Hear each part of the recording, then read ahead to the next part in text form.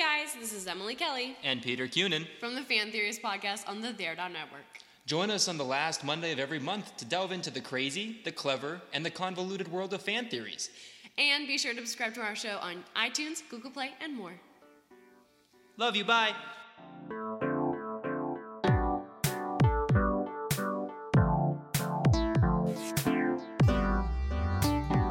Hello, and welcome to the Todd and Taylor Show.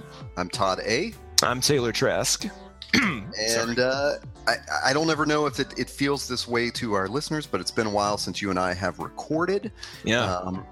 And 2017, Todd. You've been fighting off some. Oh yeah, 2017. Happy New Year. Yeah, Happy New Year. You've been fighting off a flu for a while. Yes. I've been taking Airborne like my life depended on it.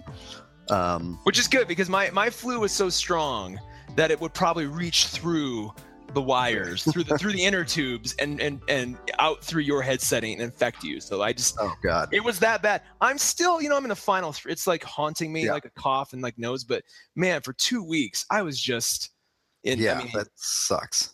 I wanted to die. As many of you out there, I'm sure, are familiar with when you have a flu. It's just been a while since I had one like that severe. So it's kind of like, how do you exist? I don't even know. I don't either, but you have been passionate about something. So I feel like I should just open it up and say, what's got you going these days? Well, like warning, disclaimer for those out there with the angry old man rant or angry 30-something geek rant or whatever you want to call it. I had a trigger. I was triggered tonight, Todd. What was the trigger? I don't think we touched on that one in our preliminary conversation. No, it was the trigger was absurd. It was an issue of Country Air Check, which is this PDF that comes out every week. That is sort of like a industry newsletter for the Nashville country industry. That's not important. What is important is that it really kind of kicked up the dust on my sort of increasing disdain or concern or all of the above for where the creative industries are in 2017. Right. Yeah. And by that, I mean this. And I have to disclaim this because everybody out there listening, I'm sure there's people who are going to be like, oh, you're getting old. The problem is, as I have gotten older, I become more attuned and sensitive to the fact that we live in a world that anybody anywhere can create something, whether it be music, a book, a movie, a graphic, an ad, anything you want. And so the idea of being inspired by the best of the best and consuming the best of the best, and from a commercial standpoint, selling and exposing the best of the best, you'd think that's where we would be oriented as a culture, right? Sadly, I feel like that is we couldn't be further from that. Like you look around, pardon me, you look around, Todd. Yes. And I will try my best not to get into the musical side of this because I know you have a blog post coming up and we got a forthcoming rant. Yeah, we have a fourth. So I'll try to keep the music side of this to a minimum. But like, the idea of genre and talk to music consumers or listeners under the age of 30. The idea of genre doesn't really matter much anymore. When we had a CD store that you'd walk into, or when Tower Records was still around, you could walk in, and like genre was necessary just to sort of organize and help people find what they needed. But like at some point this idea has like sort of evaporated again. We're almost back to where we were in the 50s or 60s when a radio station would play anything and everything, and like music was sort of this limitless expanse of creativity. And like I feel like where we are now with music, with movies, with TV, that should be more of what we're seeing now. I'm not discounting all the wonderful things that have come and gone, in the last year, even like, for every piece of crap band or song that comes out, there is like, a really great, there's Daft Punk's Random Access Memories, or there's, pick your poison around the TV side. There's like a Stranger Things, or there's the newest season of Game of Thrones. Like there is quality out there, but I see more and more sort of the incentive behind studios or labels or publishing houses is to, instead of embracing that by the horns, they're just hunkering down more and more into this sort of posture of safety and coloring in between the lines and not being adventurous. Yeah. This came to a head for me because about every 3 or 4 months, I get sort of reinfected by the words and inspiration of Alejandro Jodorowsky. And this rant is all over the map. Stay with me. I use him as an example because if you're not familiar with Jodorowsky, he is like the epitome of like avant-garde auteurs, right? He's like, the word I always use is sui generis because like, very few people are, he's 86 years old. He's a Chilean born like film director, comic creator, author, like mysticist, tarot card reader. He is just like this guy who exists from this other world where like there are no limits on creativity, right? So you put him at one end of the spectrum. And then at the other end of the spectrum is like all the safe, like Adam Sandler movies, just like the lowest common denominator kinds of stuff that, nobody's going to talk about or care about in a year, 5 years, 10 years. It'll just be forgotten art, if you want to call it that. And like, I always get pulled closer to the Jodorowsky side of that spectrum. And in doing so, it sort of opens my mind up and gives me clarity around like all the stuff that is too far on the other end. And I just get so flustered by it. I have this experience when I like visit my parents and watch cable TV. Oh God. I know exactly what you're talking about. Yeah. Okay. So here, great example, right? So like you and I we've talked about this a few times, but like neither of us consume our news or information at all from cable news, right? Like, correct. I assume you've never, and I'm not counting like Vice News Tonight as part of that. Like anything that's like a multimedia sort of experience, like Vice, I almost take off the table. I'm talking about like traditional cable news. Only if possibly I go watch a story on CNN.com. Yeah. Okay. But that's so rare that it's not like a regular source of news. But I do. I mean, yes, some cable networks deliver news that I read. It's just not in the cable TV. And this is not even a partisan thing. It's just watch. Right. Spend an evening watching any aspect of cable news. And it's just like it's just the same graphics packages and just garbage, 2-minute summaries of like stories that have no context. And it's just like, you guys have a network. You have the financial resources to do anything you want, and you're just doubling down on the same boring, useless nonsense. The same packaging, the same personnel. Like, oh, we're gonna hire this person because it looks just like that person. Like, I can almost guarantee you, they're right now in the bowels of Fox News, they're going through resumes to find somebody who looks exactly like Megyn Kelly to replace her. Like, we need a woman. She needs to be blonde. She needs to have this sort of way of talking. It's just like no experimentation. I'll even take it to another place, like late night TV, right? Like, we went from a place where Johnny Carson was like the only guy, and then Letterman behind him, to maybe there were, so it was just that and Letterman too. Like there was Letterman, Leno, and maybe one or two others, and Arsenio, came and went and that kind of stuff. Now we have like literally Chevy, Jesus Christ, I forgot about Chevy Chase. Pardon me. Now we have, 20 different late night sort of, weekly, weekly sort of things. And other than Sam B, I don't really see who is a treasure. Yeah, exactly. Sam B is a dash. And again, don't even like take the politics out of it. Just the presentation, the format, the fact that she's not behind a desk, she's standing. It's like once a week. It's the way it sort of flows. Like that's one of the only shows that really is experimenting. Well, exactly.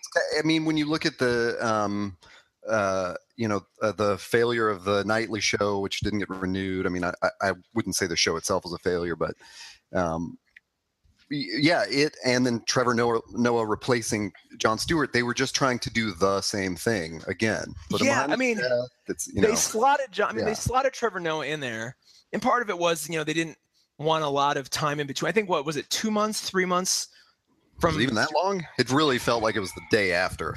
It might. I mean, I don't know if it was the day after, but it was close. But like, they didn't even like take the time to let him. I mean, they kept the same intro music. Like everything was still like, it was literally like they just took Jon Stewart off the chair and put Trevor Noah in, and then maybe changed the background graphic.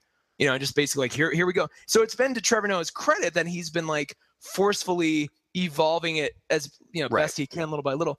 What I really, if you want to go even further back, what really bothered me is when Conan O'Brien got his TBS before his TBS deal, right? So I feel like I should be reeling you in or something, but I really want to know where this goes. So so Conan O'Brien and I remember this was almost the first time I really felt this way about this topic, right? Where just like this idea of we live in a world where anything is possible from a creative media standpoint.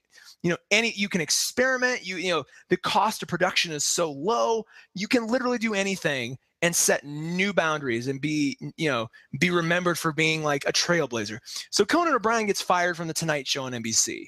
And as everyone I'm sure is aware of the circumstances. And and so he went off into the wilderness and before he signed his TBS deal, everybody's like, what's he going to do? What's he going to, he could do anything. He went and did a keynote on Google's campus. And I'm sure you can still find the video. It's like an hour and a half or something on YouTube, but he was doing kind of like a Q&A sort of, kind of half stand-up show, half Q&A. It was an interesting sort of thing, but everybody kept asking him like, you can change the game. Like, what are you going to do? And just that there was this excitement around the possibility of what Conan has nothing to lose now. Like he had and lost the Tonight Show. He's got this grudge, he's got a huge payday so he can invest in his own career. Like, what is he going to do? And what he did was signed the safest, most bland deal with TBS that basically just recreated the Tonight Show, and off he went. And now, 6 years later, they're talking about canceling it. And I'm just like, the ratings crazy. Are not good. I would actually I would take issue with that, but I know you're headed to a different point. But I do think that Conan is far more creative at TBS than he ever would have allowed to have been at NBC. I agree. Yeah. I agree. And I like how much they use the internet and appeal to that. And I think he kind of like set that up for Seth Meyers and Stephen Colbert and those other like big network guys and Jimmy Fallon. Yeah. Like, Fallon was doing a little bit of it, I know. But I still give Conan so much credit for like his like location stuff is amazing. Oh yeah. So. Let me apologize. Like, what he's done on TBS has been good, but it's still been within the confines of this safe kind of format. Sure. Yeah. And it's just like he could have done. He could have started a YouTube channel and just gone exclusively that way. Actually, I think I made your point for you, which is like my examples are, I like it when he's not behind the desk. Yeah, right. Exactly. When he's on the internet and not at the desk, hilarious. Like he could have done a show where he literally, had a very small, like almost intimate kind of studio, bring people in, they sit on a couch and just chat, and then they just drop in all the sketches and like it could have been really interesting. It bothers me that Chelsea Handler was the first person to like break away from like the TV model and just, and go to Netflix and be like, well, we're going to do a Netflix late night show. Like, well, that's something interesting, love or hate Chelsea Handler. It was an interesting move, right? She could have kind of similar position. She could have kind of gone anywhere. Which is kind of where Comedy Bang Bang should have been, but I guess it was on Comedy Central for a while before it started. It is now just series on Netflix. Which one's Comedy Bang Bang? Oh man, Scott Aukerman's, I don't know if it's safe to call it a parody on late night TV shows or variety shows or something, but you should be watching that. Reggie Watts was his musical director until he was stolen by who took him? Who did take Reggie Watts? Whatever the new guy that like the English guy that sings in the car with people. Oh, James Corden. Did he take Reggie Watts? I think so. I think it sounds right. Interesting. All right. Well, all that to be said, I use these. These are just these are just examples on the road to where just like here we have this platform called the internet that at this, which I would argue at this point in 2017, we're especially in America, we're at critical mass, right? Like we've onboarded pretty much as most of the people in this country in some way, shape, or form. And so we've got like, so there's no excuse. You can't be like, onto well, the internet, right? The internet, yeah. Well, yeah. So it's like, I mean, you can access it from any number of devices. Like, you can't be one of those people who goes, well, I didn't, I'm just not online yet. Like that we're past that. So the fact that like we have this platform, this distribution platform, like, for all things, for all creativity, for, art, music, everything, and that we can't, there isn't this sort of this, what do you want to call it? There isn't this like race to innovation there. It's like everybody's, even Apple is like, everybody keeps talking about, well, Apple TV will change the game.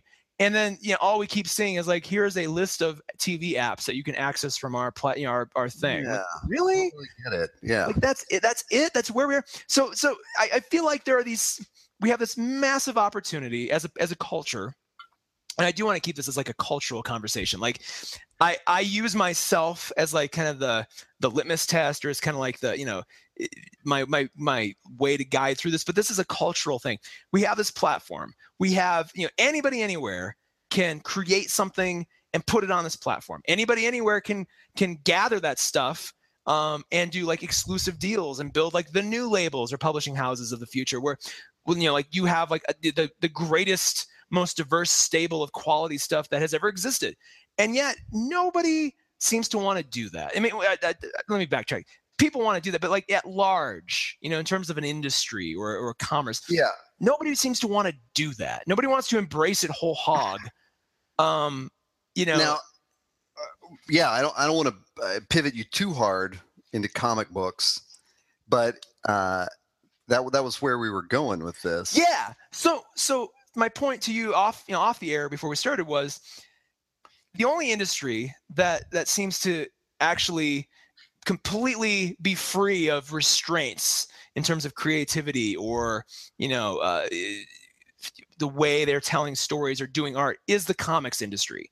And yeah, you have your big two doing your traditional stuff, but outside of that, there is, 25 publishing houses that are all image-like in the way they sort of do content. Like, and like you could walk into a comic store and, any comic store in America and see like, 10 spines of books and know, oh my God, I don't even need to read this. I know this is going to be interesting and it's going to change my perspective. It's going to enhance me as a human being, right? Like I'm going to walk away from this book and gain something. So I'll tell you what would be fascinating is if you and I, in future episodes of our podcast, could find the people that could explain this path to me, because less than 10 years ago or so, there used to be this website, which I tried to find before we started recording, and it appears to have disappeared, which was just quotes on comics. And it was just creators and stuff that they pulled from interviews. And you could just endlessly, as I did, refresh this page and get new quotes from people about the industry and stuff. Mm-hmm. And they were just, fun and inspirational and whatever. And one of them was, the comic book industry seems determined to make all the mistakes that the music industry made on their way to digitizing everything. And at the time, like I remember reading that and going into my local comic book shop and talking to the manager there and saying, yeah, I was, we were just talking about digital comics. And I asked, are you seeing an effect here? And we talked about it. And I would say, and here's where it would be great to talk to the experts, that trend has kind of reversed itself. And I wonder if one of the primary reasons for that are these big labels who are pushing that envelope, Mm-hmm. And if they were able to sort of innovate enough that it dragged the big two into a better,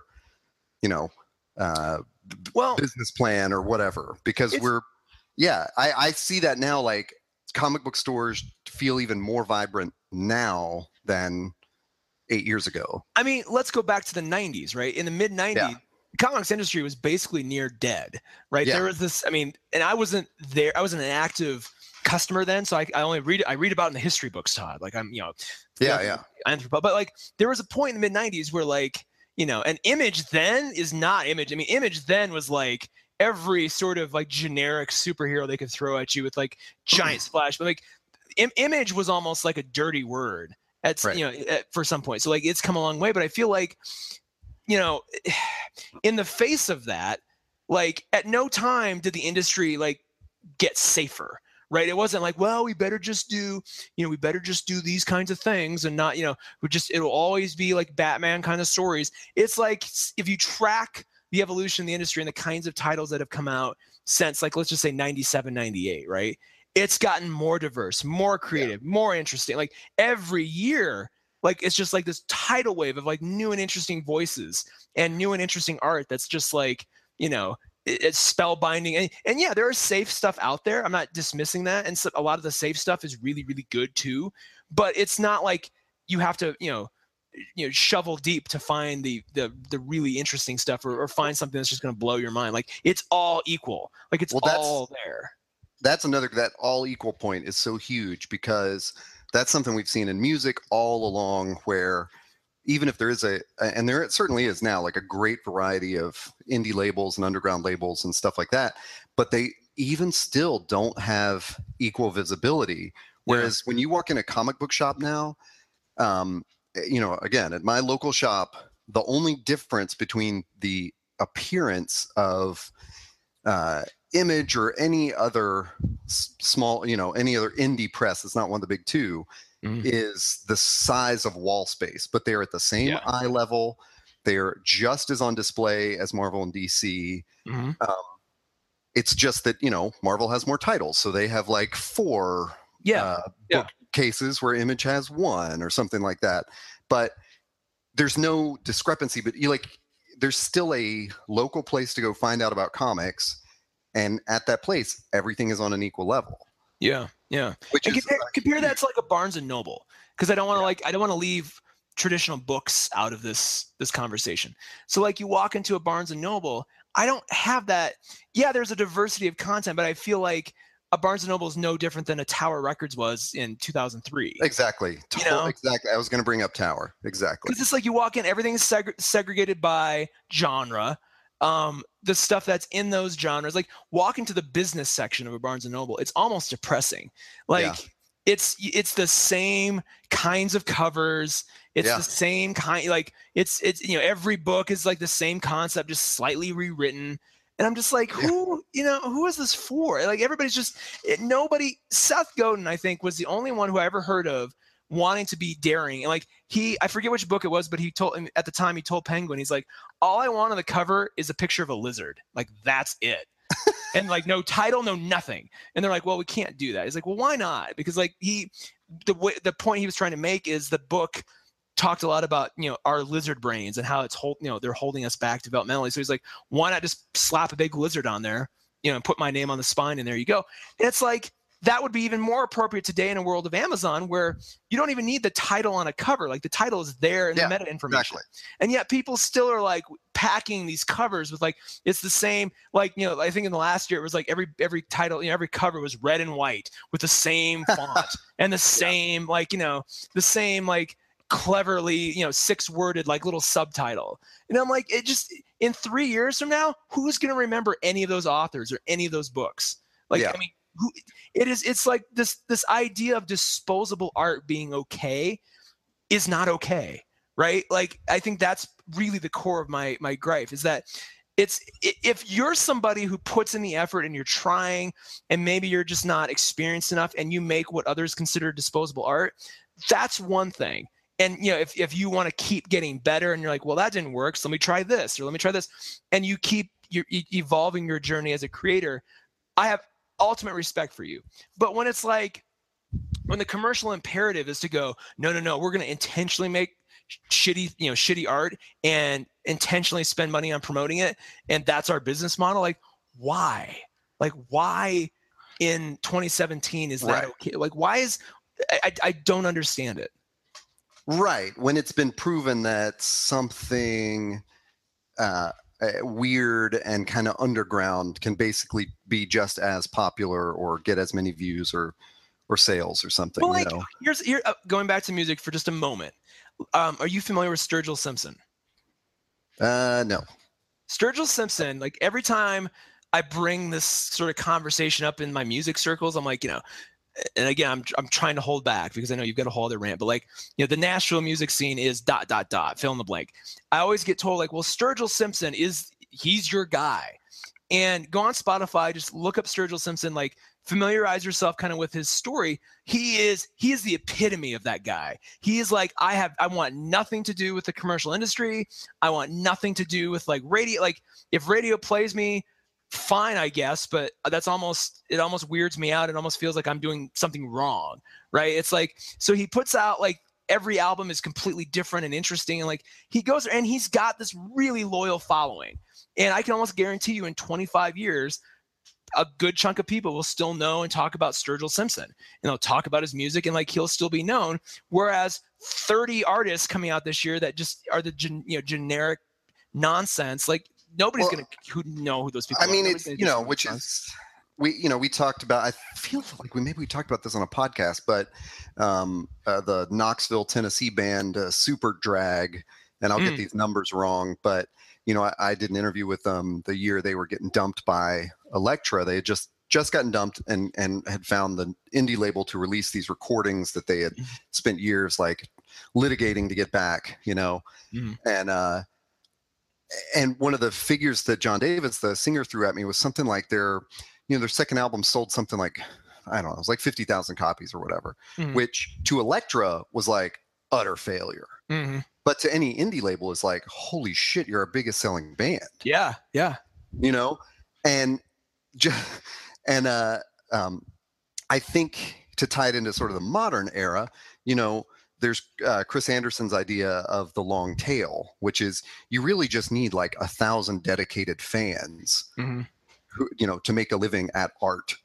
The thing is to sell over, more things over a longer period of time, whereas the theory for all corporate outings is to sell more of one thing. Yeah. Sell one album to 1 million people, which is why Katy Perry's recorded like 4 records in the past, 12 years or whatever. Yeah. And, and the Magnetic Fields have recorded 40 or whatever. Yeah. Yeah. I bristle a little bit at your mention of Long Tail though, because half that book was correct in that, the idea being you as an independent creator can have a career with less, like a more focused career with less people than you would have, under a major label publisher system. Just the point you just made, like that right. Part I'm on board with. The part that has like since that book's come out, and what's it like 10 years now, 12 years? Probably. The thing that I feel like has kind of haunted him is that this fact that now every kind of every twist on a song, like you can literally have access to anything you ever wanted. If you're like if you're a Catholic punk African Zamba fan, someone out there is making that music for you. The problem that he never addressed in that book, and that the industry has not addressed, is that filtering is still the biggest sort of missing piece. And that all that stuff's out there, but how the hell are you going to find it? Yeah. Right. Like it might be on Spotify, but it may be poorly, tagged. It may be like there's no mechanism in place for you to connect you as a fan to that thing. Which is kind of what we were hitting on with the equal eyeballs kind of treatment. Is like if you hit Spotify, there's not equal promotion for Catholic punk African Zamba music or whatever you said. Like they're in bed with the labels, and the labels are getting most of the payout, and they've got sponsorships to promote, and like that's labels are partners in the business with them. Yeah, so exactly. So that it's weighted towards what it always was, corporate music. So it's so like the filtering so the fact that like again it's just like this. The lack of anybody standing up to solve the problem, right? So like Peter Gabriel in 2006 started this little company called The Filter, literally to solve this problem. The problem then was the access to content. He was almost 6 years too early. So sort of made a little splash, but they ended up selling it to some other company, and they just took the technology. And so if it had allowed to sort of evolve and kind of evolve to the marketplace, it could be sort of this panacea of awesome connective tissue, but it just never did that. Other than that, I don't know of anything else. There has not been anything else like as an entity, as a company, as an app to solve this problem. You could say, well, yeah, Spotify's got a lot of algorithmic or machine learning kinds of solutions baked in. Yeah. And that gets us maybe 40% of the way there. But where is that for Netflix? Where is that for movies? Where is that for comics? Like, yeah, other than you telling me something's good, which is that is still great and that still works. But I feel like there's so much content out there in the world now. I don't have enough. I could never assemble like an expert group of friends, savvy enough to really solve that problem for me. Well, and honestly, the place that I find where it's working the best is YouTube. Because YouTube knows my history and my search history, like my viewing history and my search history. But I assume there's also, they've also got, well, not assume, I know there are powerful tools in there going, other people who watched this video watched these videos. And I probably discover, I would pray it's got to be more than half of the new music I listen to, I bet, is through YouTube. And then I go search for those bands. My number one go-to is Bandcamp, because I know the artist is getting the majority of that money. And then Google Play after that. But yeah, you're right. Like nobody, what else I wanted to say here was I just saw a tweet from somebody like in the last week, and I wish I could remember who it was, who said, I wish there were a hide feature on Netflix so it would stop referring me to the same shit that I have no plans ever to watch. And that would help me filter my Netflix results. And I 1,000% yes. Like that is even playlists exactly on right. Netflix would be ideal. Oh yeah. Like just that, like a playlist on Netflix and a hide feature, or like just the simple Pandora thumbs up, thumbs down. Like, yeah, here are 10 titles that I'm never gonna have ever watch. Like thumbs down, and maybe algorithmically it'll go, oh, interesting. So let's not show them anything of that like that nature again. Right, and like even it used to be when I would log in. Maybe it still does this on the web app, and I just am usually on a tablet or something when I watch. Is it used to give me several choices in the like header sort of carousel, where I could go through and add a few to my list. And now it just pushes one thing. And the problem is like, man, it was pushing like a fucking Gabriel Iglesias like stand-up hour to me. And I'm going, what in my history makes you think that I think he's funny? Yeah. I don't like this comic at all. Yeah. Let me just like remove him from my view. I got the same thing. I know exactly. And that's kind of what I felt. I felt like, they're just, this has nothing to do with, this guy watched several Louis C.K. specials. I bet he'll like Gabriel Iglesias. Yeah. A family-friendly comic that everyone without children who is into Louis C.K. likes. Well, I think seems so weird. So this is kind of, sentimental, but like I'm always every year, and it's a great time we're talking about this, because every year I always think, kind of at the beginning of the year in January, like what's the thing this year that I'm going to discover that'll be my new favorite thing? Yeah. Right. Like what? And going back to Jodorowsky, like when I went in 2015, never in my wildest dreams did I ever think I was going to be in, Whistler, British Columbia, watching Netflix, and all of a sudden this little documentary about Jodorowsky's Dune comes up, and not only was it my favorite thing of that year, it like opened up all these doors to all these new things that I never would have discovered before. And so I'm always like, what's that going to be for me for 2017? And I'm simultaneously excited by that possibility, but also really frustrated that like it has to like find, like I almost have to like, it almost just be like this sort of like meet cute, that just happens. Like I can't, there's not like a thing in place that I know, like if I go to this thing, I will have that experience whenever I want. Right. Like you could be optimistic and go, well, one day. I'm like, that should be today. Like we've had enough time as a culture and as, with industry and technology to solve this problem, and nobody seems to want to do it. Yeah. It's, I like all these thorny problems. And it's like, and somebody's like, well, why don't you solve it? I'm like, I alone, like by the time I would be so frustrated by that process. And maybe that's the problem. Maybe it's like, maybe it is such a thorny problem. Maybe they're like secret government labs trying to solve this problem right now. And it's just, they can't keep anybody on the, employed because they keep getting frustrated and quitting. I mean, but I'm to the point now where like, if I could assemble like 5 or 6 people, and maybe this is like just a pet project, but we worked on this and then got some funding. Like the problem is you'd have to attach into, so many different, like you'd have to attach into Spotify, into Netflix, into Amazon, into iTunes, into, all these different sort of proprietary platforms. Some of them are more willing to give their API access to you than others are.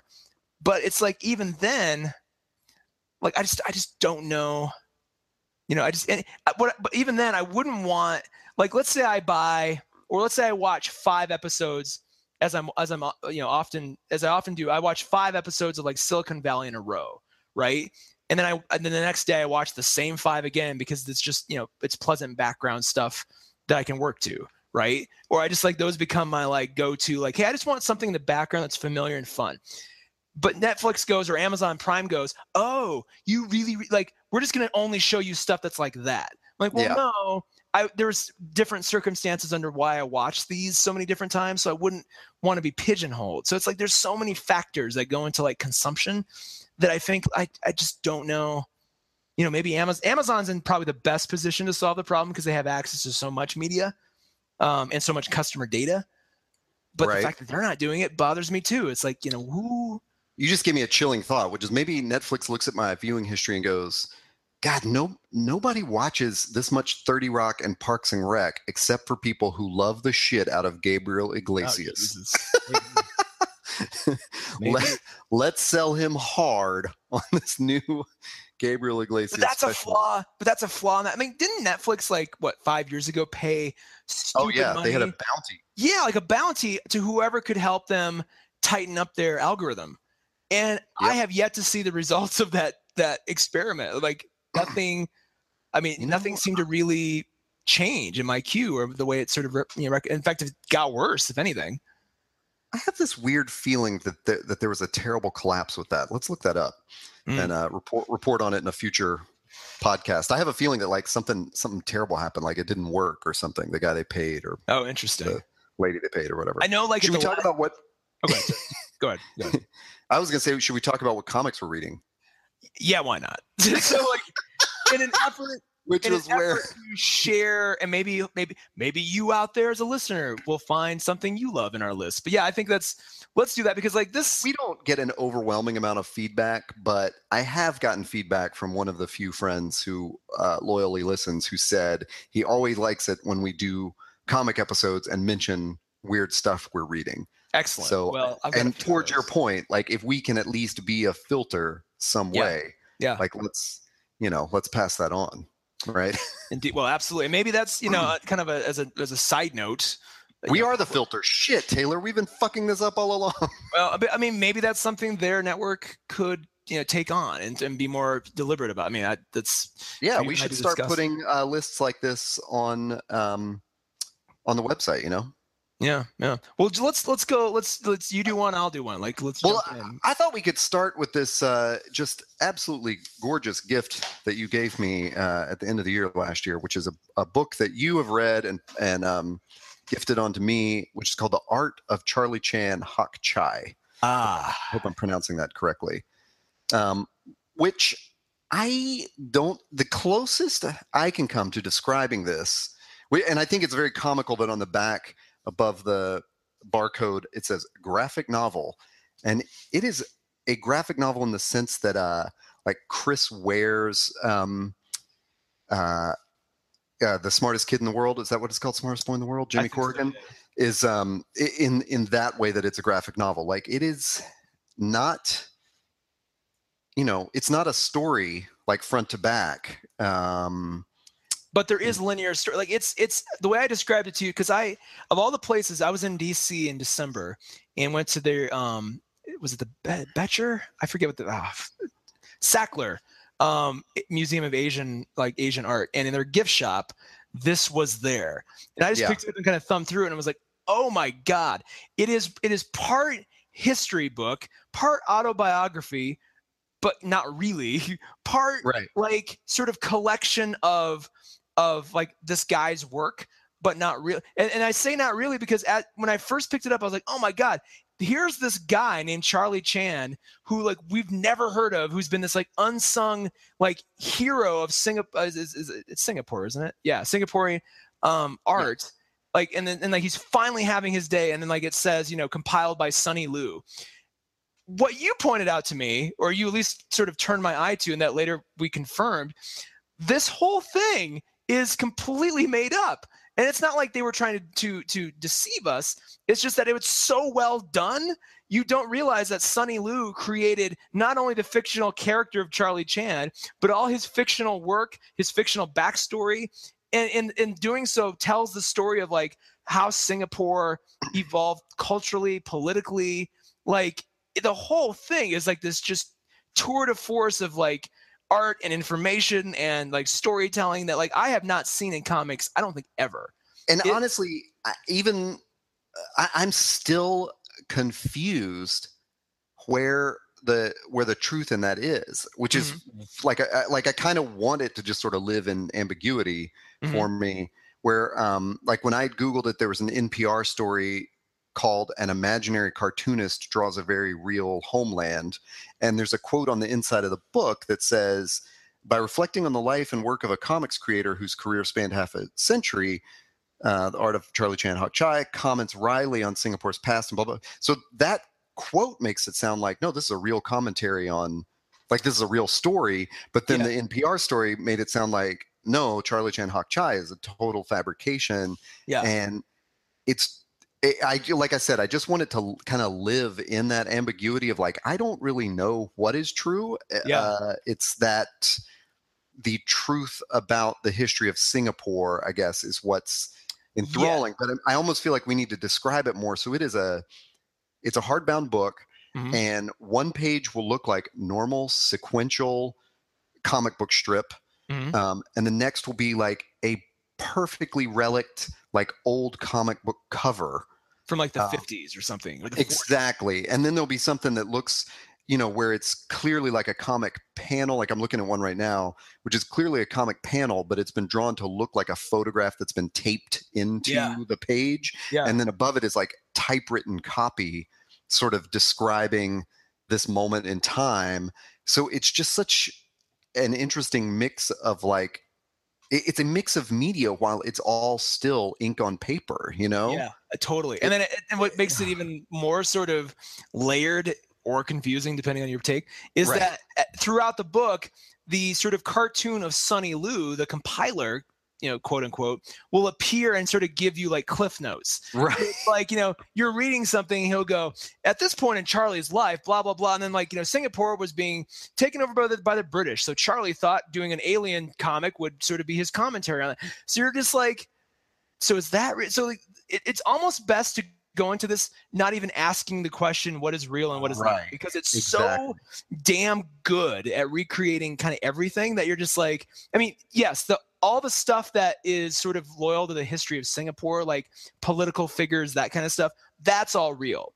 But sort of this other context or this other layer of this artist, and the thing that really struck me about the, you know, just sort of the way they present Charlie Chan's life is that they go from, you know, they give him like a history where he started drawing, you know, comics when he was 10 and he met this other guy and they wanted to do comics together. And it shows him like, it's almost like it has this heartbreaking moment later on where they show him like finally leaving Singapore to go to San Diego Comic-Con.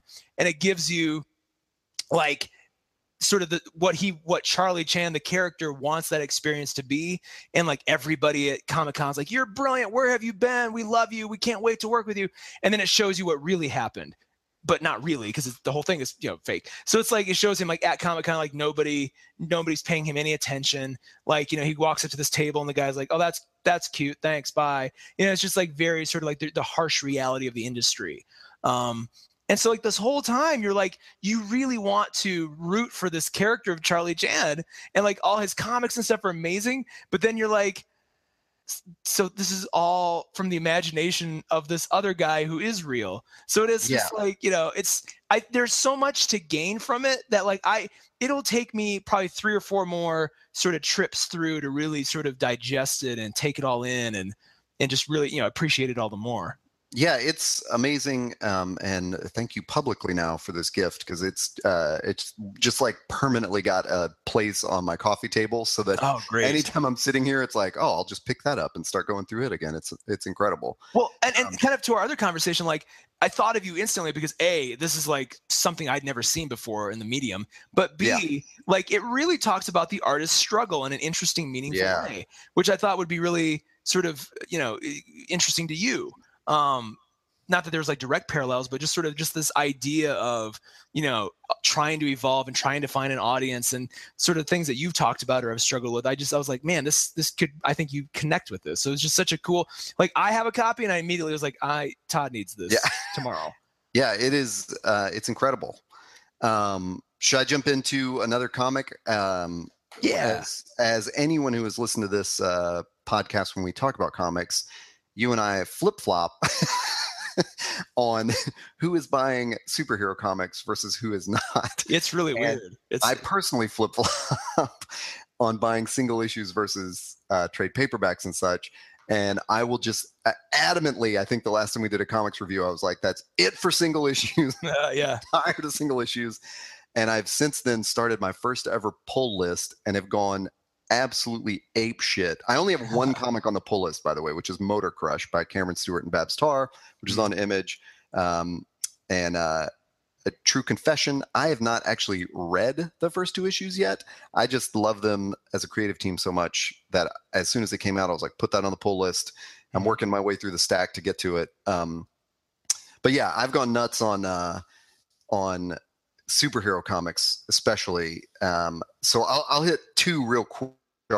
We mentioned these in one of our Comic-Con wrap-ups. Our friend Emily Kelly had mentioned getting the Rebirth copies of Batgirl and Birds of Prey signed because she really liked the teams on those.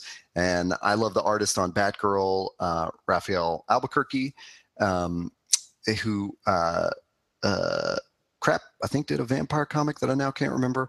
But they have diverged for me in my liking. Like Batgirl, again, the team of Cameron Stewart and Babs Tarr, they were on Batgirl after some New 52 stuff that I want to say Gail Simone was doing, but I'm not really sure. But they took Batgirl and put her in this area of Gotham called Burnside, which was very Brooklyn-esque and surrounded her by hipsters and had her doing sort of, very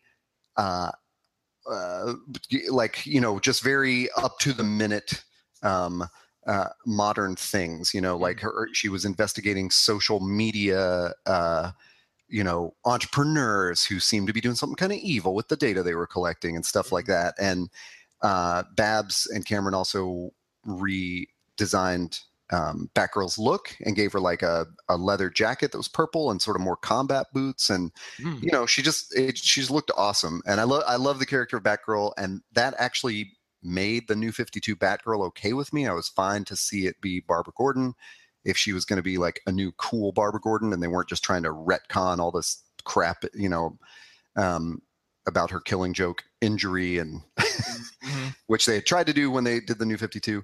So anyway, it was awesome. And what Albuquerque and the team on the new creative team on it. Sorry, I'm walking over to find this to J. Benson and S. Benson, maybe nope, that's the wrong one. Shit, picked up the wrong. Larson, Albuquerque, and McCaig are the creative team on the new thing. So what they've done for the first run is put Batgirl, taking her out of Burnside and sent her to Asia, where she's traveling around. Wow. And it's just been, the first 6 issues have just been a cool storyline where it's real quick, and she runs into this old flame / friend that she has to kind of bail out.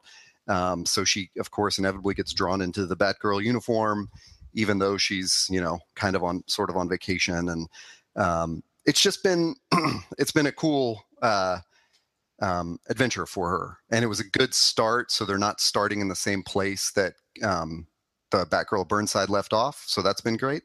The Birds of Prey storyline, which is the title's actually called Batgirl and the Birds of Prey. I have not been into it all. I don't know what happened to the Birds of Prey during New 52. I checked out of the title, but they're bringing the team back together, Huntress and Black Canary and Batgirl. Do you think that's it? I mean, is that in any way sort of in preparation for the movie they've talked about doing in the next year or two? So I'm pretty sure that the movie you're referring to is actually the Gotham City Sirens, which will be the Harley Quinn movie. But they've talked about the Birds of Prey sort of being the antagonists. Oh, really? Yeah. Last report. That's an interesting thought. But it's not that it's a bad comic or anything. This, I think, of the two was the one that Emily was more interested in. Because she really likes the Huntress. Correct me if I'm wrong, Emily. And it's just the one where it's hard. It's hard being a comic book lover who gets old, because I've now seen the Huntress's story told so many times, and I'm like more bored of it every time it gets told.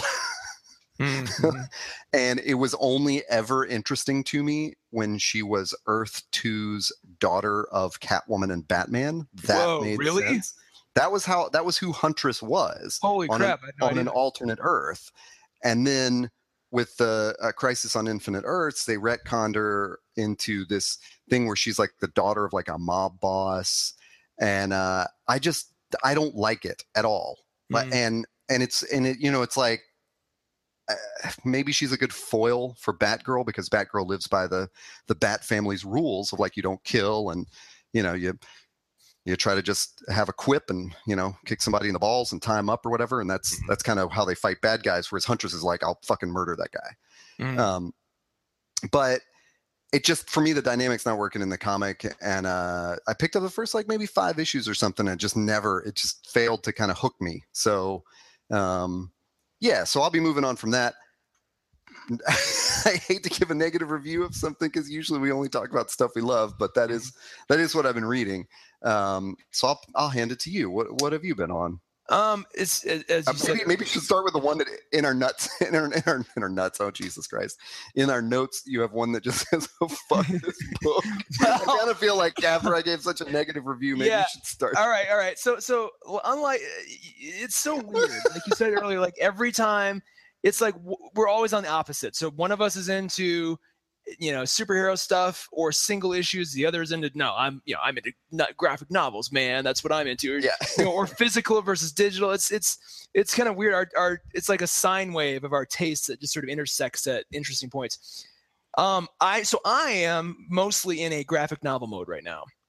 Oh, okay. However, I was a big fan of the He-Man and the Masters of the Universe run that they did via DC over the last couple years that ended last year with the end of the Eternity War.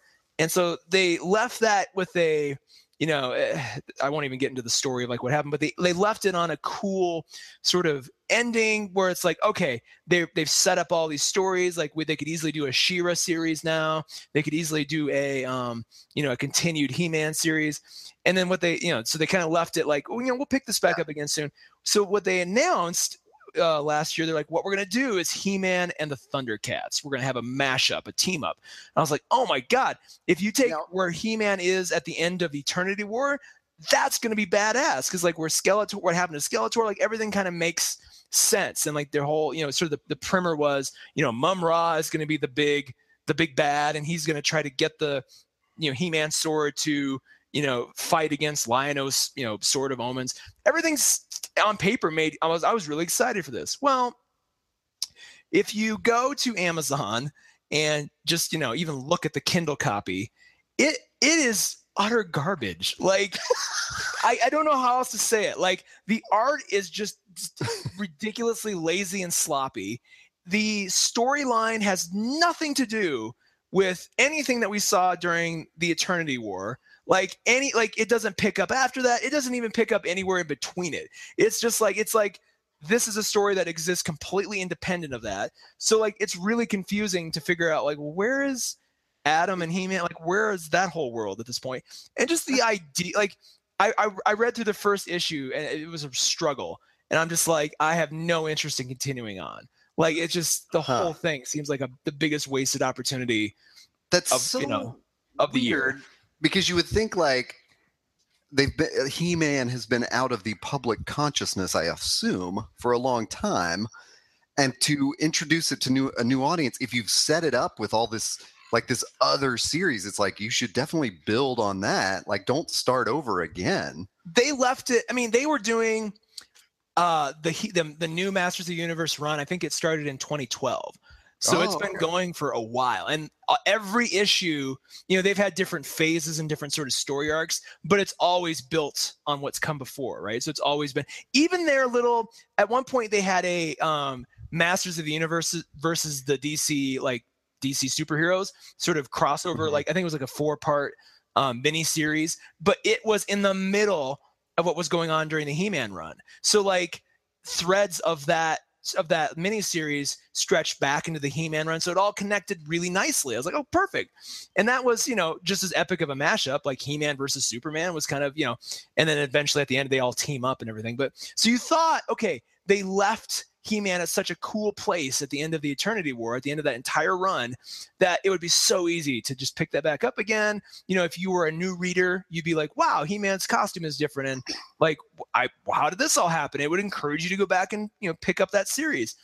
And it just, oh God, even if the art was amazing, which it is not at all, like the story just, it just falls so flat. But then, insult to injury, the art is just utter garbage. I mean, I cannot speak lowly enough about this terrible art.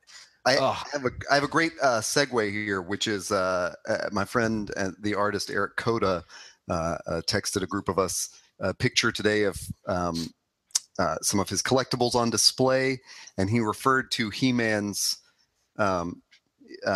pal Battle Cat. I believe we established that was who He-Man has, this cat called Battle Cat. Yeah. But Eric referred to him as Tiger Buddy. Oh, Jesus. Which when he's in his, I said is amazing, and that's what I'm going to call him from now on, is Tiger Buddy. Tiger Buddy.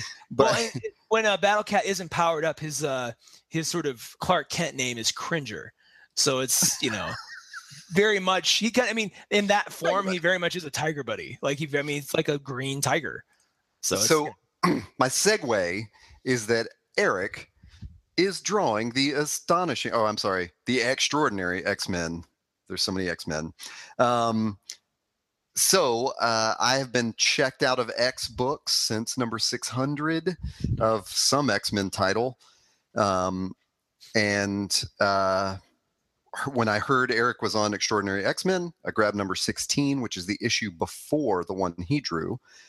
He did all the art in number 17. And I believe he is coming back on for, I think number 18 is back to the artist who was on before him. And then I think Eric's picking up 19 and possibly more. Hopefully, fingers crossed. Maybe he'll have some ongoing work with this, because his work is awesome. I love his art. And I wish I could tell you more about the story. But I don't know what the hell is going on in the X universe these days. One thing that is very cool in some of the Marvel books is they do sort of a almost like a Star Wars crawl at the beginning. The very first page has the main characters, like a little profile picture of each of them, and then it gives you like a little rundown of what's been going on. Mm-hmm. And even though I'm staring at it right now, I would go, oh, that's what I read. Wow. So it is a little weird, like the time traveling and the like different universes and stuff that they are in. But yeah, again, like I love Eric's work, and actually I'd be hard pressed to find like an X-Men artist that I don't like. And although I say that, it's like I bet 1,000 of them will appear. But I just generally like the way people draw the X-Men. So even grabbing the issue before and after his will be, fun for me. And I'll keep reading it, as long as he's drawing it, for sure. Does he know what his run is yet, or is it just TBD? he may know, and he's just not able to tell people. But yeah, and it's very cool too because his Marvel debut was with crap. I wish I had it right in front of me. But when he did the first issue, I believe the first issue Eric ever drew for Marvel was one story in an X-Men anthology. Although it was just like one issue split into 4 short stories. So I definitely feel like, they recognize his his characterization of the X-Men is, worth checking out. So I'm going to go check it out. It's always fun to have a tangential connection to somebody. I know who made the thing, and it's so great. Like, again, go listen to our podcast archives. We talked to Eric's about his first experience in Artist Alley at Comic-Con. That's right. This past summer. So that's kind of a cool tie in there to go check out more stuff. So what's your next pick? So I have a couple. I'm trying to think of the one I want to do first. I'll do the newest one first. So a book I picked up about 2 weeks ago, and it's a collected, graphic novel. It's meant to be one thing, but I think it was issues at one point, is the series The Omega Men. And I've heard about the Omega Men for a little while. It's been brought up. Typically when you talk about Watchmen, at some point somebody in a comment section or just in general is going to be like, if you like Watchmen, go get Omega Men. It's very much the same kind of thing. It's not, it's not apples to apples in that comparison. Like Watchmen is, again, sui generis. It is one of a kind. It's, it does things that no one else can do. Omega Men does have some really cool stuff. And what it is a sort of space opera allegory to the Iraq War as seen through the eyes of Kyle Rayner, the White Lantern. Whoa. Starts off, and I highly, highly recommend, if you're going to get it digitally, because the way it flows on Comixology or Kindle is so crucial to the experience. Interesting. Like, the panels are set up in such a way that it's like it's almost like kind of like Black Mirror, where there's like you'll see like 2 or 3 panels of just something happening with no dialogue. You're like, what's going on? And then a black panel with like a few white words would appear, and then a couple more panels of just like something happening, and then again, and then maybe it will like the 4th time it happens will be like the credits. So it feels very sort of cinematic, or it feels very TV like in the way it sort of executes, and you get that in full when you see it on Kindle.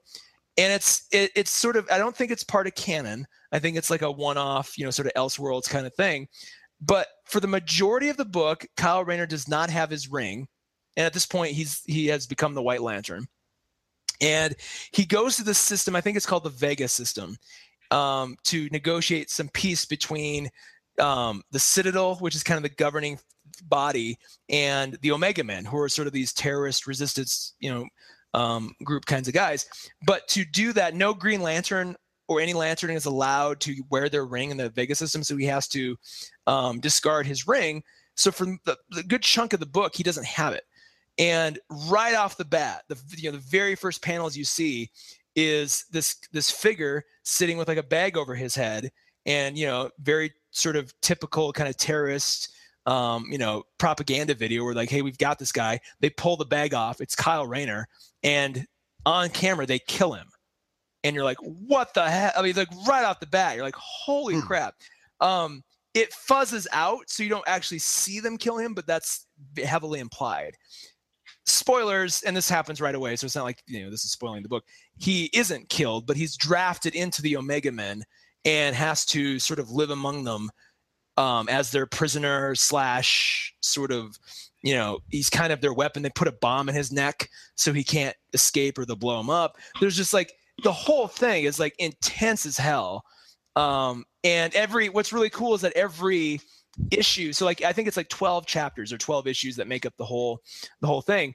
All the covers are designed by the same person, and it's really cool on the Kindle or on Comixology.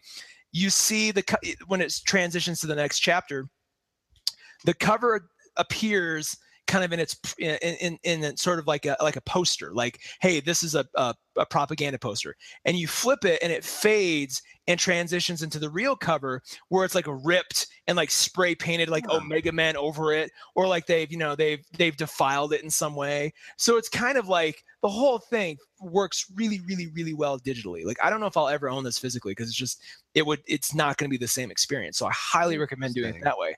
But it's if you like Green Lantern lore, which I do, like of all the DC stuff, it's probably my favorite. Especially like White Lantern lore. Like, this gives you a whole new twist on Kyle Rayner. It really shows you like space politics in a really real, grounded way. And yeah, it's an allegory for the Iraq War. So as you go, you're gonna be like, oh wow, a lot of this is really familiar to me. And the ending is a little bit disappointing. Not hugely. Like, it works, but there's something in the last couple pages that you're just like, what? Like, so you kind of have to, like, if you get to the end, just be prepared. It's not going to be quite as tidy of a bow as you'd want. It does work. So it's not like it's a failure there, but just like there's something that happens at the very end. You're like, what? Like, it's a little confusing. Other than that, I read the whole thing in a night. I was sick and I read the whole thing in a night. It was that compelling. Nice. So the Omega Man. I'll jump into something which we mentioned on podcast, like probably in season 0, like back when we first were trying to figure this out. You and I both randomly picked up the first issue of a Image title called Huck. Oh yes. I also feel like an idiot because the artist on that was Raphael Albuquerque, who is nice on Batgirl. So a minute ago when I was like, I can't remember the other book he did I really liked, but it's Huck. And so the first trade of that is out, and I don't know if we ever mentioned this on the podcast, but I know when you and I were like a couple issues in, I was buying the single issues and I was like, whoa, it just like the story got like, it didn't, not that it went off the rails. It just went to this place that I wasn't expecting. And so basically it's the story of a small town guy that is basically Superman, with, although they don't call him detective powers, he has this great skill at tracking things down. So like you lose your wedding ring at the bottom of the lake and he can find it, and not only can he find it, but he can dive down to the bottom of the lake. He can jump, out of the water and, onto a train and then, run home. And like, he's never tired. He's super strong, and he can find anything you lost. So I read a couple issues and honestly just didn't keep up after that, as things go. And then when book 1 came out, I thought it was such a perfect story and encapsulation of like, it has a great beginning and it has a, if anything, it sort of rushes through some stuff to get a lot of details of the story, but the direction of it is so cool to read. And it was just another of those trades where I just sat down and read the whole thing and was like, oh, that was super enjoyable. I really love that. You said Mark Millar, right? Yeah, it's Millar and Albuquerque and Dave McCaig again, who is must be the McCaig that's on Batgirl right now. Nice. Yeah, so. Mark Millar can kind of do no wrong in my book. So just from that standpoint alone, it's totally worth it. I would say this: if you're gonna pick it up, try to find the variant covers, because that's true. The variants are all movie poster homages to 80s movies. So like a Ghostbusters one and a Blues Brothers one. Yeah. And like an ET one. So it's just from a collectible standpoint, they're really fun. They did a really good job. That's true. Yeah. So what's next on your list? Let's see. I got 2 more. So I over Christmas, my lovely girlfriend got me something that was on my list, but all the same, a book called Local. And it is a standard graphic novel. I don't think this ever came out in separate issues or anything. Hardcover, and it's, man, how do I describe it? It's all black and white, gorgeous black and white. Works really, really well in that format. And it's a collection of stories about this girl. And I think it's like 12 different stories. Each one is named after a city and a state where she is. it's not clear. I don't think it's chronological, but it sort of follows her around her life, and each story thematically is very different. So when it starts out, like the very first one, it's her, I think, in like Portland, and she's at this gas station, and her drugged out boyfriend is making her go into the gas station to, I think, steal something or get something. So it shows her going through all these different scenarios of what would happen. Like if she goes in and tries to, she gets caught, this would happen. And it kind of resets itself. So at first you think it's like a time travel book. It's not that. It's just that particular story is showing her going through every scenario before she gets the one that works, and then that's the real one, right? Another story is her at a movie theater, and she's a box office attendant, and there's just like this drawer of name tags, and every day she puts on a different name tag, and in doing so she has she affects like a different persona. So somebody could come to the ticket counter and go, "Hey, my daughter was here at a movie theater, and one of your employees was really rude to her. It was Carla." And she goes, "Oh yeah, that's Carla. Yeah, we fired her. She doesn't work here anymore." And you find out that this girl, like the day before, had put on the Carla name tag. And like in another name tag, she's like flirting with this guy a little too much. And eventually that guy catches her. So in every story, something happens that makes her have to leave town. And so she's always, in every story, she's trying to make that town or that city her home. She's trying to like make the circumstances work for her. And every time she ends up having to leave because she's messed up somehow. But it is well established that this is the same person in the same timeline doing this, or do you ever get the sense it's jumping to different realities? No, there's none of that. It may jump timeline, so it may like show her at age 34, then at age 26. Like I don't think it's necessarily linear. One of the stories is just it shows her nephew, and it's just a bunch of postcards that she writes her nephew, and you get to see her life through these postcards, but the nephew has a lot of problems. And then he comes back around later on, like in another story. So it's like, it's interconnected. It's just really, it's heavy, it's funny, it's heartbreaking. Like the ending is really, really appropriate. At the end of the story, she has to come to terms with all the people and places that she's abandoned as she's been trying to find a sense of home. So it's just like, it came up for me in like a, 100 greatest graphic novels of all time lists. And it kind of seemed interesting. And so I put it on my list, and I'm so glad I did. So it's probably worth noting, like, is this one you read digitally or in print? What was the format? I got it as a hardcover print. Okay. I feel like it could work well either way. Okay. The art is gorgeous enough that you will want to own it in print. So, for that reason alone, I'd grab it that way. But I if you just want to spend less as a Kindle or Comixology copy, I think that would, I think it'd work just as fine there too. Awesome. Well, I'll plug I got one more series that I've been reading. I actually grabbed the first issue when I was up in Denver in November with you, which is the Great Lakes Avengers. Oh yeah, it is a Marvel. And now I don't know if the Great Lakes Avengers actually existed in the past.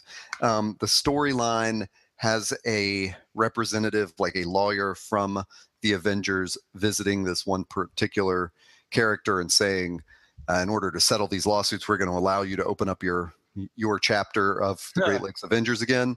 That's awesome. It's definitely in the vein of Squirrel Girl. In fact, I think she is included, or at least visited or mentioned, or will become a Great Lakes Avenger or something.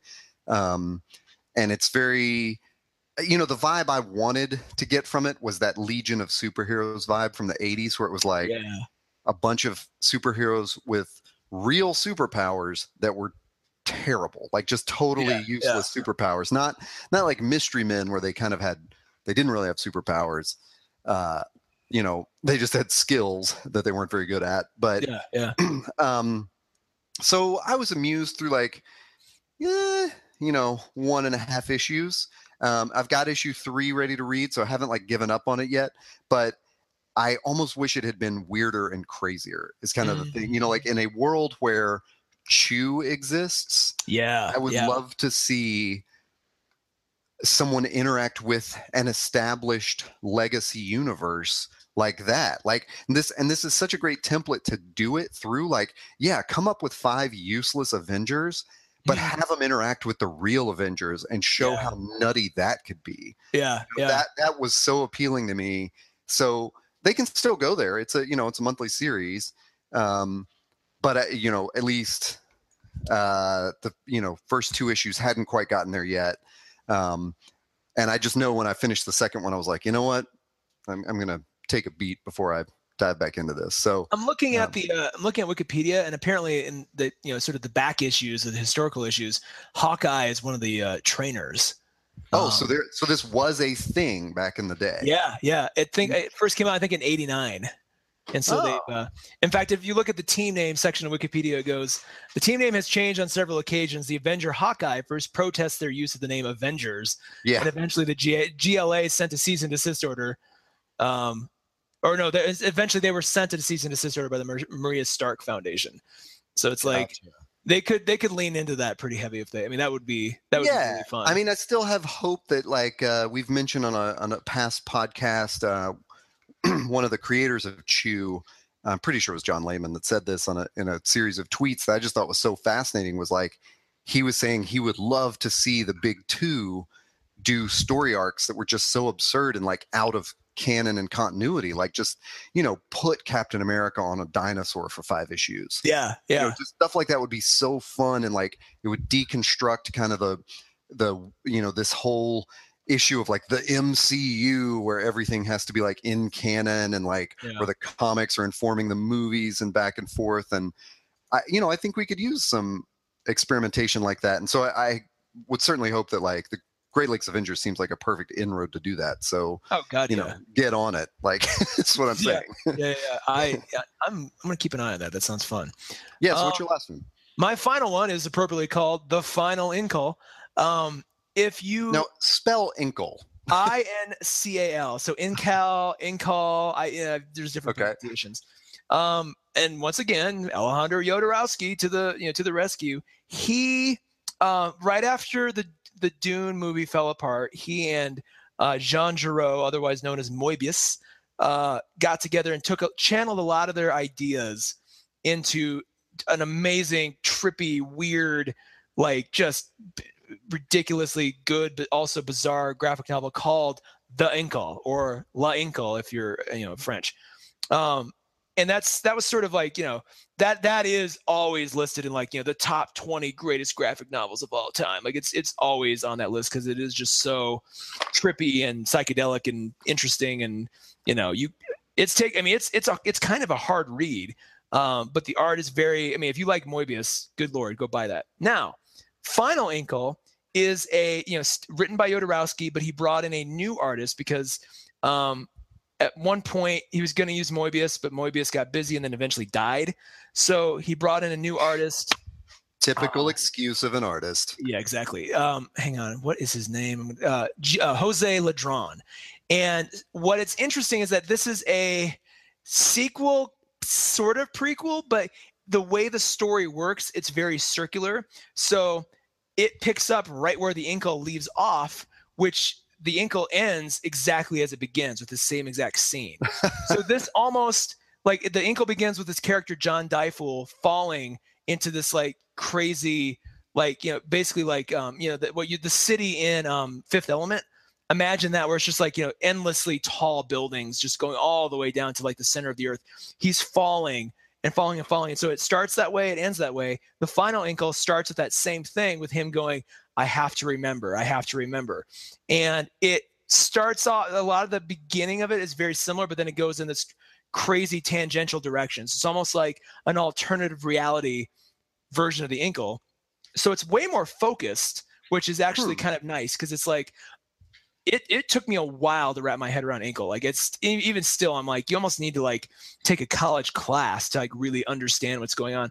This is a lot more straightforward, still has a lot of really interesting, trippy stuff, but way more focused, and the art is gorgeous. I love Moebius, but good Lord, Jose Ladron it's the detail and everything is just so rich. And I'm probably gonna. I bought it digitally, but I'm probably gonna buy the hardcover because it's just it's so gorgeous. Now, is it new-ish? It's new-ish. I think it came out. Let me see. When did the final? It's 3 volumes collected. I think the final volume came out in 2015. Wow. So Okay. yeah, I think there was like a weird pause between like the second and third volume.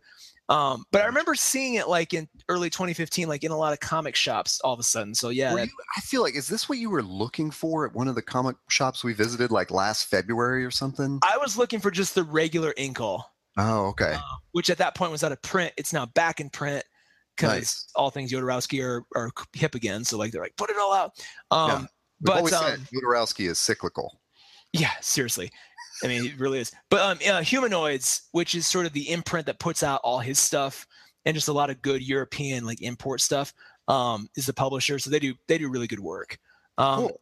Here it says May 28th, 2014. So I think it came out in 2014, 2015, somewhere around there. It's not like the final volume can't be much older than that. Yeah. But good Lord, the art. So if you like the Inkle, or if you have an appreciation for it but haven't read it and want to sort of get into that world, you could start with this book because it's so gorgeous and focused. It almost gives you like sort of the taste of what's to come, and then go back and read Inkle. You'll kind of be more attuned to the characters and stuff. There are a few characters who don't make it into this one because again, it is so focused and it tangents. Once it starts tangenting, it's pretty drastic. So some characters you would have met in the original story don't appear in this one. But it's got a lot going on. So I would definitely pick it up if you like anything Jodorowsky, or the Yodoverse as it's called. Like this is Cool. definitely one to grab. Well, What I'll wrap it up with one giant. Here's what's on the shelf, because as I mentioned, I've just been pulling tons of single issues, and so it's kind of like every week or so I get to chew through so much of the stack, and so there's still a lot in that stack. Nice. I'm still hate reading DK3. Oh, really? I've given up on that. I'm just gonna bear it out to the end, unless after book 8, if they announce like, oh, we've commissioned another 8 issues, then I'm gonna just bail. But at least I feel like I'm so close. They're on book 7 now. I've got no confidence that this is in any way going to wrap up in any cogent way. Like, it's just the fact that he's like, we're going to do 4 more. I'm like, oh. I know. I do have on pretty good authority that 8 is it. That they're done with 8, and they're on 7 now. So that's what's waiting for me to read. I picked up book 1 of a comic called Supergirl Being Super by Mariko Tamaki, and Joelle Jones is the artist on it, and I love Joelle's work. She did several books with Jamie S. Rich, and I have mentioned those before. They did a noir novel that I really like called You Have Killed Me, which is of course a reference to a Morrissey song, and Jamie signed my copy with another Morrissey quote in it. But I love Joelle's art, and basically anytime like fanboys get shitty about something online because women have created it, I'm like, well, that's an instant purchase for me. So yeah. As soon as they caught any amount of shit, I was just like, I don't need to know anything else, and I bought it. But like I said, I love Joelle's art, and so I'm happy to have that to read. I checked back into a Star Wars title just because it looked so intriguing, called Dr. Aphra. But like I said, I have not read this yet. I think they're 2 issues in. Also waiting for me to read, I grabbed 2 Image titles that I had not seen before. One is called Rock Stars. Issue number 1 just came out. And the other one is called God Country. And God Country is one of those where I saw someone I trust had a tweet that was like, oh, you definitely need to be reading this. So that was another instant purchase last week. And I mentioned Motor Crush before as my one pull list item. And and then I guess really the last thing on that giant stack of single issues, I'm just saying all this so I'll be accountable for it and I'll have to actually read them, is the Unworthy Thor, which is where they've brought Man Thor back. I assume the arc is for him to kind of reclaim his worthiness, as Jane is still Thor, I believe, in word and in deed. But it's got that same art that I've raved about with, with the Mighty Thor when Jane picked up the hammer. So the art alone, I was like, oh man, I love this. And I know a guy that's working on it, so that also makes me intrigued. Yeah, and then a stack of trade paperbacks taunts me from my shelf.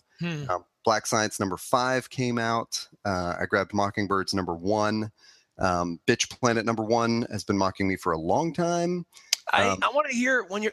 I've always been sort of curious and frustrated by Bitch Planet. Like I just don't get it. So I'm curious to hear your review after you go through it.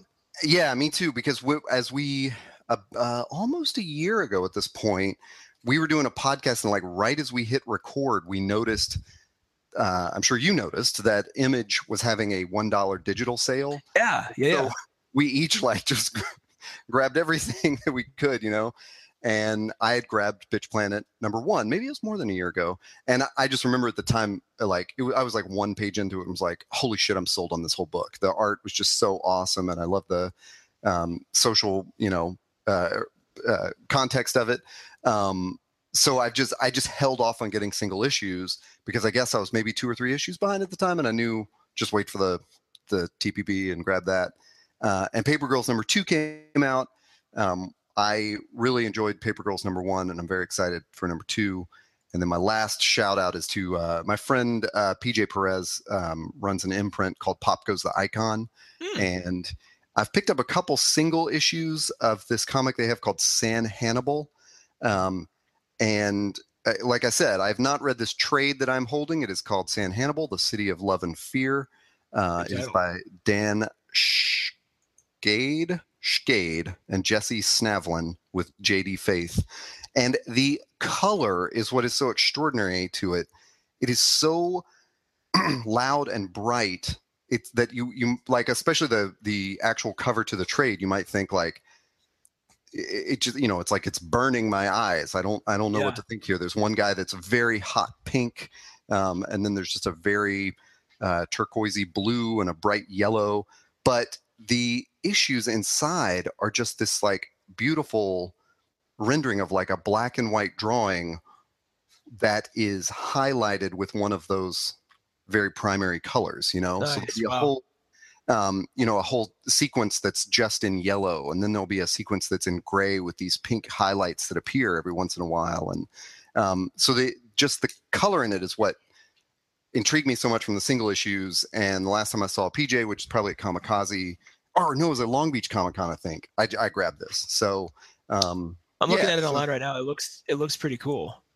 It's just so cool looking, and it mocks me from my shelf because I know I just need to dedicate like 2 hours or more to like sitting down and reading the whole thing and picking it apart. So that wraps it up. You all know what is on my to read list. So by the time we do the next comics episode, if I have not read all this stuff, I've been a terrible person. So, well, it's pretty typical these days to have a stack.